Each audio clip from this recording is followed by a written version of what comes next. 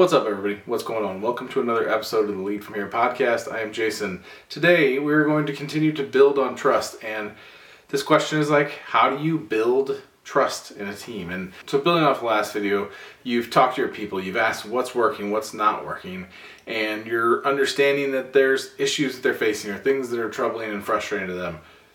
Now the next part is getting into action, taking all those things and communicating to people and asking questions and seeing how viable they are and going through the process of understanding how to implement all these things. This is the hardest part of building trust. It's the hardest part of leadership, is taking all these things and building on to what you already have or changing what you have or adding pieces to your process or totally creating new processes, revamping processes. There's all kinds of things you can do within a team, within a department to make things better or worse for your people. And your people are some of the best people to get that information from. So if you're asking those questions, and if you don't know what I'm talking about, jump back to the video, the last video, episode number 71, I think, and the link will be in the description. But ultimately, you're asking the questions like what's working, what's not working, how can I help, what can we do, and all those things, and you're getting a lot of feedback. You're starting to build feedback. You're starting to build momentum through action and being out there and doing things. That doesn't always mean that you're going to do everything that they say. This is a pushback I got via email earlier this week, and it was just listen, I get ideas from people and they're terrible, and they would be cost prohibitive. They would, make people's lives worse. It would just not work. Simply flat out wouldn't work technically or just from a company perspective. That's okay.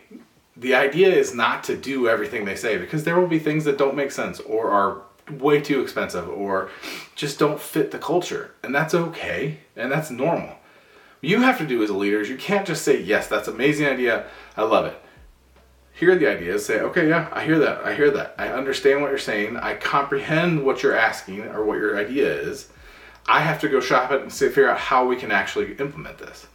So now that's your goal, right? Is to talk them through that part. Then you go out and you talk to people. And then you come back and you say, hey, this is going to be working great, and we're going to go ahead and implement this. Or talking to this person, and I talked to our leader, and I talked to our executive, and this is just kind of the reality of the situation. And here's why.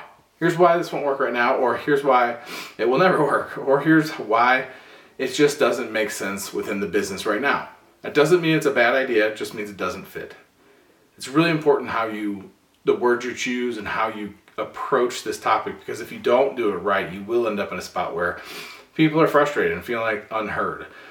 That's why I don't recommend addressing even bad ideas immediately in the moment. Especially not out of the gate. If you're out of the gate and things are frustrating and you're getting a lot of bad ideas and you're constantly saying no, it just goes a little bad. Now, at some point, as you develop relationships with people and you have that rapport and you have the trust, then you can absolutely say okay, so let's talk through this idea that you have.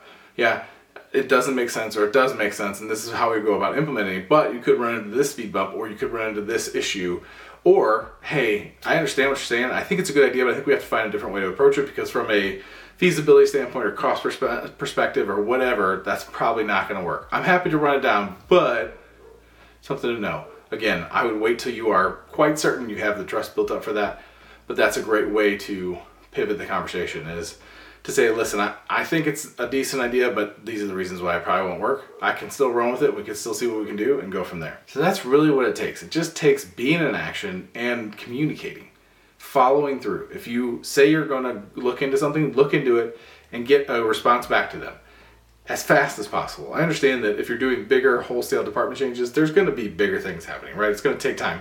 Communicate that. Listen, we have to go to the CFO to get this, or the COO to get this, or we have to go to the CTO to get this put in place, because it's just that big of a department change. So it's going to take time. I would expect it's going to take at least a month. Give them a rough time. And then if it starts getting close to that month, and be I haven't seen any movement, so let's just be patient and talk them through it. Sometimes that's going to cause frustration. Even though that's just the way of the world, that's the way it is, sometimes it just takes time for big changes to happen.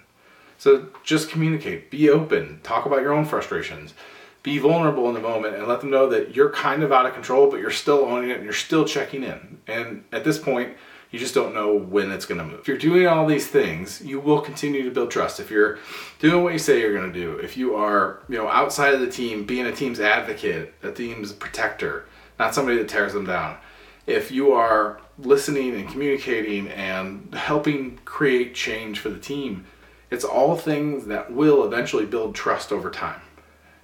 It's not a fast process. Patience is very important.